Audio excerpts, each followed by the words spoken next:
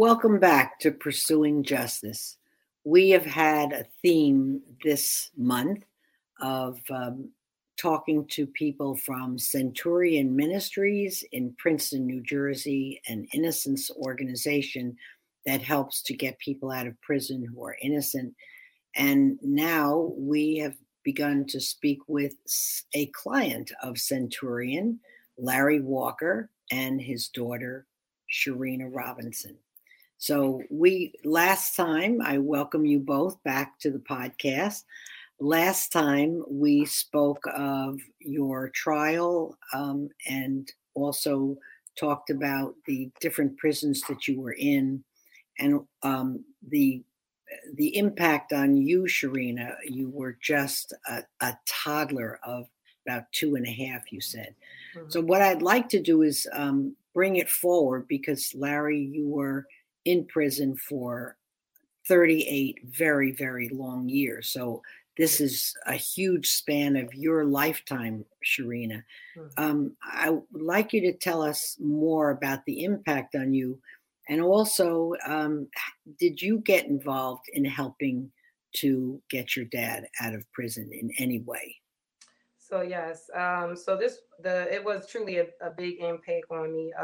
Of course, my beginning years, going up to see him, I really didn't know, it was a prison. Just being young, I didn't know it was a prison. I just thought I was visiting my father. So once I got older and I was able to understand, what was going on, I wanted to know, well, why is he there? And, why can't he come home? So, they tried to explain it to me as best as they could. And it would be visits that I would go up. And before we would leave, I would ask the officer, can he come home with us? He's not guilty. And, I would ask them, can he leave with us? And they would try to explain to me and tell me, no, he can't. And, of course, tears. I would cry every time I left. I just didn't understand why. I still never understood as I got older as to why he was there, because it just didn't, the judicial system just didn't make sense as to why they put him there. So it never really fully made sense for me. But as I gotten older, I educated myself. I went to college. I didn't pursue a career in law, but I did a minor as far as trying to get as many credits as I could to educate myself with our judicial system here in Pennsylvania. So once I was old enough to go out and be truly an advocate for him, I would know at least some of the layman terms, some of the terms that they use. So I, just would not be prepared for what was next. So yes, I did work with this case. I did rallies. I went and spoke to lawyers. I hired private investigators. I knocked on doors. I made shirts. I had masks. I went down to the criminal justice building, which is where people are sent down to when they are going for trial. I went down and spoke to different individuals there. I went down there so much they thought I was a lawyer. Oh. They thought they knew me on first name basis and thought I was a lawyer, and would come down there and they would give me, whatever information that they were legally able to give me at the time. Right. I actually reached out to Centurion Ministry because they did have my father's case for a while, and they typically don't have cases for a while. So I reached out to them to find out, just the status of what's going on, if it was something that I can do. Mm-hmm. And they, told me they didn't have this case at the time. So what happened was they asked me to send them information, which I did. And I sent them information, and they were able to pull his file. So when they pulled his file, it kind of got stuck in between someone else's file, which wound up getting missed with my father's case. So what they did is that they asked me to write a letter or whatever information that I came up with stating my father's innocence. And I gave them what I thought. I went out, like I said, spoke to people in the neighborhood, got statements and everything. I took and gave them all the information that I put together. And then from there, they looked over all the information and took my father's case. Wow. So you were really a tremendous key player in moving his case forward. That's incredible.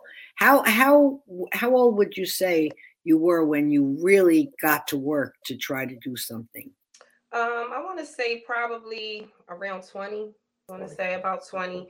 I got kind of discouraged a lot because I would call different lawyers and they would tell me, oh, it's going to take about, 100,000 or 200,000 just to even, look at his case because his case been so old and, it's not a lot of evidence. And, I was asking, wanted to see if a lawyer would take his case pro bono. And I just couldn't Right. find any lawyers or, like I said, I reached out to the Innocence Project and they, told me what their organization and how it worked and what was needed. And that kind of little discouraged me a little bit as well. But I never gave up. I never gave up. And once after Centurion took his case, that was it. But I also to help them out as well. Whatever they needed me to do, if they needed me to show them around the Philadelphia area, I did that. If they need them for me to get in contact with the people that I spoke to at the criminal justice building, I did that as well. That's fantastic. Um, what is your profession right now? So right now at this time, excuse me, right now at this time, I am a provider coordinator at Children's Hospital of Philadelphia. So Wow. I deal with all the providers and their schedules and getting everything situated for them. I see. Oh, wow. And how long have you been doing that? For the last 10 years. I see. All right. So, when your dad, when it looked like he was going to be released, was that a given that he would come and live with you? Oh yeah. There wasn't going to be any. There wasn't no other place that he would go. All right. I already told them, even if they wanted to set up for him to go somewhere, I was fighting it. That's Unless he wanted to go, and unless he wanted to go. right, right. That's fantastic. And so often, from my experience, it is a big issue as to where will the person getting out go, and they don't always have a place to go. No. So I have interviewed a number of people who have reentry organizations and help people find a place to go. But fortunately, your dad didn't need that, so he was very, very Right. I'd fortunate. like to also say that I'm truly thankful that I have my family support and Yes, have my daughter because, like you said, there's so many men and women when they come home from prison, they don't have places to go. that's And, right. I just would have been lost if I didn't have my family support and love, that helped me to Yes, come home. you certainly would have, because in your case, the length of time that you were out of society made it even more important that you have real support to help you make that transition back into society, which I definitely want to talk about. I wanted just to ask you before we leave the prison topic. How First of all, how many different prisons were you in again? How I many? was in 4 different prisons. For.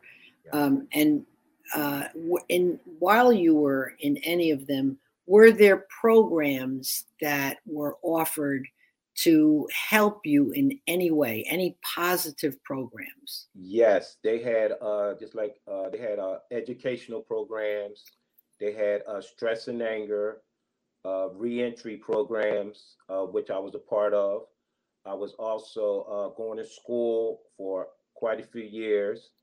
Like I said, I was basically illiterate when I came to prison, and I was going to school while I was in there to continue to try to help myself to better educate myself. Now, the school program in New York State, if you don't have a high school diploma, you must enroll in the school. Is that true in Pennsylvania? Yes, that's true. It's mandatory that you go to school, and you have to have so many hours of completion before you can get a job, or I if you see. want to participate in any activities or gym or whatever, it's mandatory you have to go to school. Have to go to school. And he also, I'm sorry to mention. No, go right ahead. Got to mention he was really big with the church facility. Yes. That was my next question. Yeah, I wrote it down. I wanted to ask you if there was a church program, and what was that? Yes, they had a chapel at Greatest Fort. They also had it at Chester and at Huntington. I was an usher in the church. I was very active. My faith is what basically kept me going so many years of while I was incarcerated. And I was, I just want to thank God, without the Lord on my side, I don't think I would have made it home, or made it many years while I was in there. Right. That's great. There are some prisons that actually have a puppy program, puppies behind bars. Do you know about that? Yes, they had that in there. They had What did they? Yes, and they also had the puppies with the handkerchiefs around there for people that are have disabilities. Right. And they train the dogs to open the doors. That's right. They train the dogs to assist the people that need the help. Right. They're now training dogs to help our veterans coming back from Afghanistan who are experiencing post-traumatic stress. Now, I just want to also mention that this wasn't up at Huntington, right? They had it there, but I was basically seeing it more when I was down at Chester. So my father wound up since he never had a write-up or got into any trouble at them, because Huntington is a maximum state correctional institution. Mm-hmm. Because he never had any write-ups, he wasn't deemed a bad inmate. He was able to have the option of moving somewhere closer towards his family. So he was able to move to the State Correctional Institution in Chester, which is about maybe 15 minutes or so from me. Oh, my goodness. I was able to go visit him more often than what we did when we were up Huntington. Now, from that prison there was this last year. Was it last year? When we did the dinner? Yes. No, that was 2019. So in June of 2019, this was the first year that they had the families to go into the prison and actually sit down and have dinner. For 38 years, I never sat down and had one dinner with my father. It was always fast food, like the food from the vending machines. Right. Tea. Delicious. Yeah, right. But for this specific time, they started a program that they have the families to come into the actual prison and sit down for an actual dinner with the inmates. And I cannot tell you was a blessing, because I never experienced that before. And how long were you at that prison that was so very close to you? I was there for 15 years. Oh, so that was a plus that you were moved there. So it wasn't that trek of hours and hours and hours. No. So now you are back in the big world, I guess you could say, greater society. And what has it been like for you to make that switch from prison life to life out here? Truthfully, it's been very scary. It's been challenging. They have a lot of everything is done on credit cards and computers and cell phones and so forth. So it's been, I've been trying to learn it as much as possible, and it's been very challenging, but I'm looking forward to it. Who's helping you jump some of those hurdles? My son, my granddaughter, and also my daughter, Sharena. Yes. And my sons. Yes. I have a 10-year-old who's constantly trying to tell him what to do.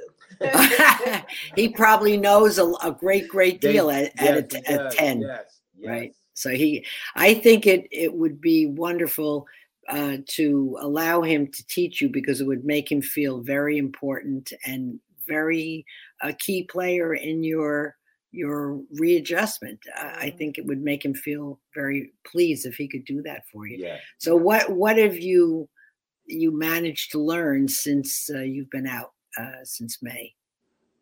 Basically just like scanning when they're going to the store, scanning Oh, right, the items. right. A couple times Check I had out. a couple, yes, check out. I had a couple Right, times I was a little confused and people was hollering, so I just asked them to have patience with me. right. Basically dealing with the cell phones, dealing with the cell phones. Catching SEPTA.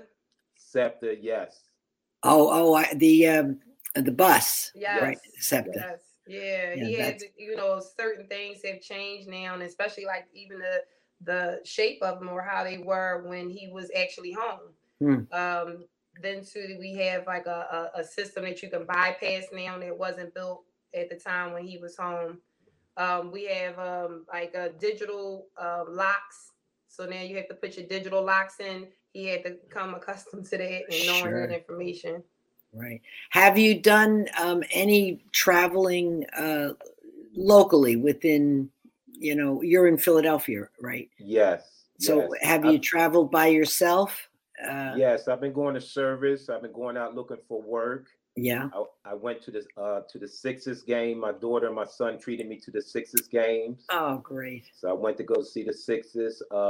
Yes, I've been traveling down Center City.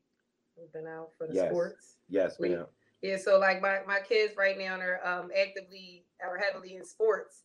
So we've been my kids do travel like AAU service. So wherever we go, he goes. Oh, So if that's it's in wonderful. Maryland, if it's in so like for instance, my son possibly may go to Florida in December for football. He's Wow. going. Fantastic. Oh, wow. You ever been on a plane? No, no, No, never have. No. never. Wow. So you have a lot of adventures ahead of you still, even Yes. though a lot of years have gone by. What kind of work are you possibly looking for? I'm basically looking for like maintenance work, landscaping, anything that that can make a living. Right. And help Sharena Help. pay the bills, Yes. right? Yes. Pay Right. the bills. Yes. Oh, that's fantastic. He doesn't even have to do that as Hmm. long as he's here. Right. That's We're going to wonderful. make a way. Now, back to Centurion. Have you had an opportunity through them to meet other exonerees that have traveled the path that you've traveled? Well, because of the COVID and Oh, what we're going through, I haven't got. I met one exoneree, but they're supposed to be having something either in December where we may all come together. But I'd like to say a little bit about Centurion Ministry. Like yes, please. I met Jim McCluskey. He's been very helpful, and he came up to the prisons many times to interview me. Did he? Paul, yes, and I have been blessed to have Paul to represent me on the legal system. Um, Alan, that did the investigation for Centurion Ministry, he's a private investigator. Alan Mayman. Mm-hmm. Yes, and he does the investigation. But everyone there at Centurion Ministry has been very, very helpful and encouraging.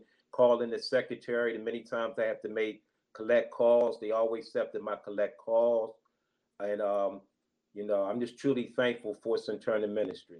Did you, when you were inside, you called them, is what you're saying, right? Yeah, Yes, and had to be yes, collect, right? yes, And, Yes, collect call, yes. yes. and can I just add on to Sure, that please. as well?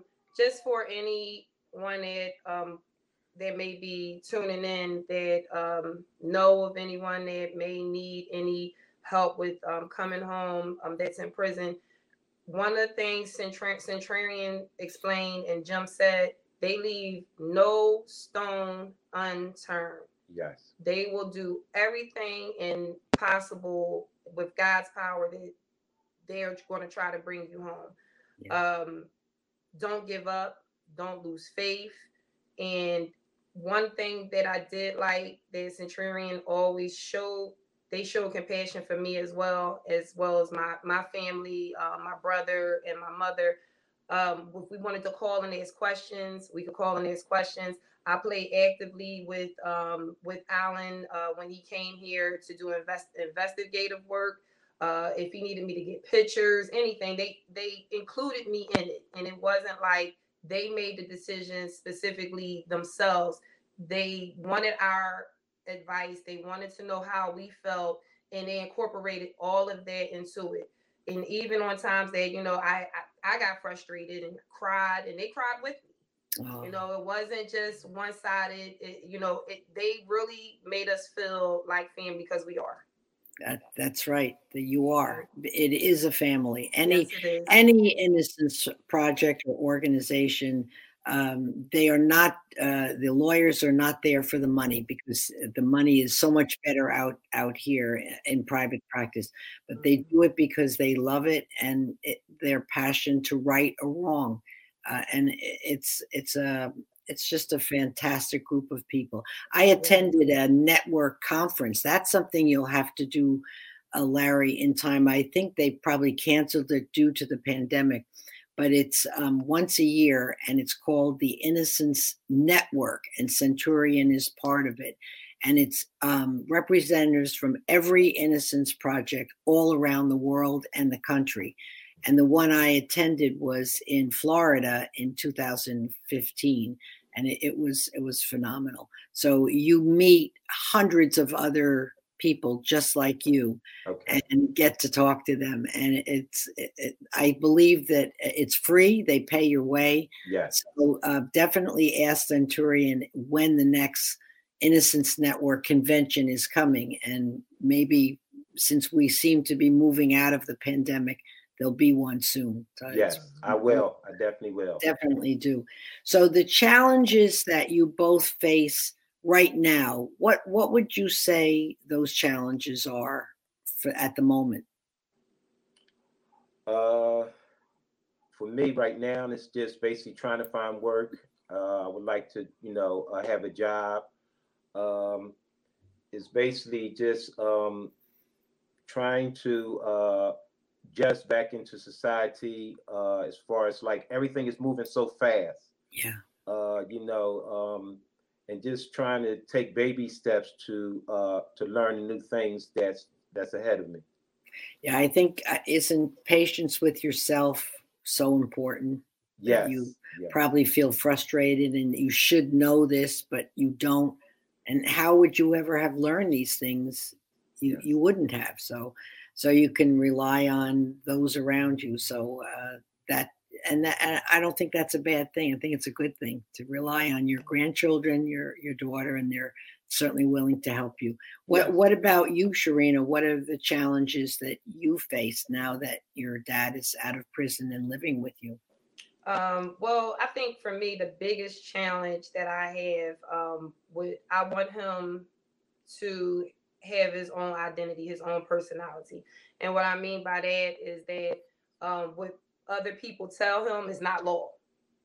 So to question it, to have your own opinion. If you don't think that is right, question it, ask questions. Typically when he was in prison, they told him he couldn't do something. That's he right. didn't question it. Can't. Now, right. So now, he's out, and, certain things people tell him, he won't question. So, I always tell him, Dad, how do you feel about that? Well, did you ask this? And sometimes it gets frustrating for me, because I'm like, Dad, don't tell. And, he's like, oh, baby, I'm sorry. And I'm like, I have to remember that it's like, it's just steps. It's steps that we have to take. But other than that, I don't really see anything really that frustrating besides that. I just want him to be comfortable. I want him to, feel secure with what he's doing. And I don't want him to go out and someone question him and something happens and he's not equipped or prepared for what may happen. Right. Are you having to report to parole? No, I have no parole. Good. Good. That's good. So you can live your life without having to check in constantly with the parole board or parole officer. That's wonderful. Well, we have come pretty much to the end of our time, and I think that it took a great deal of courage on your part, Larry, to join us today. I know you were a little nervous, and yes, I am. You did beautifully. You did so well, both of you. You're a great team, and it shows. And I wish you so much happiness and just satisfaction in being out here and enjoying each day as it comes, because you know what the loss of freedom looks like and feels like, and there's no price you can put on freedom.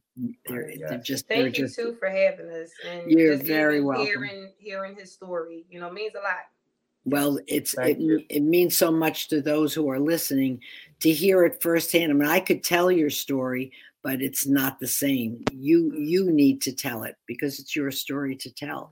So I wish you both a good life up ahead, and enjoy the moment, enjoy your grandchildren, and enjoy learning all the things that look like hurdles or challenges. You will learn all those things. I'm sure you will in time. Be patient. Thank you for your time today, and thank you for being with us on Pursuing Justice, and we will see you next time. Thanks for listening. Happy holidays. Yeah, thank you. You too. Thanks for listening to my podcast today. You have been listening to Pursuing Justice on Society Bites Radio, and I'm your host, Harriet.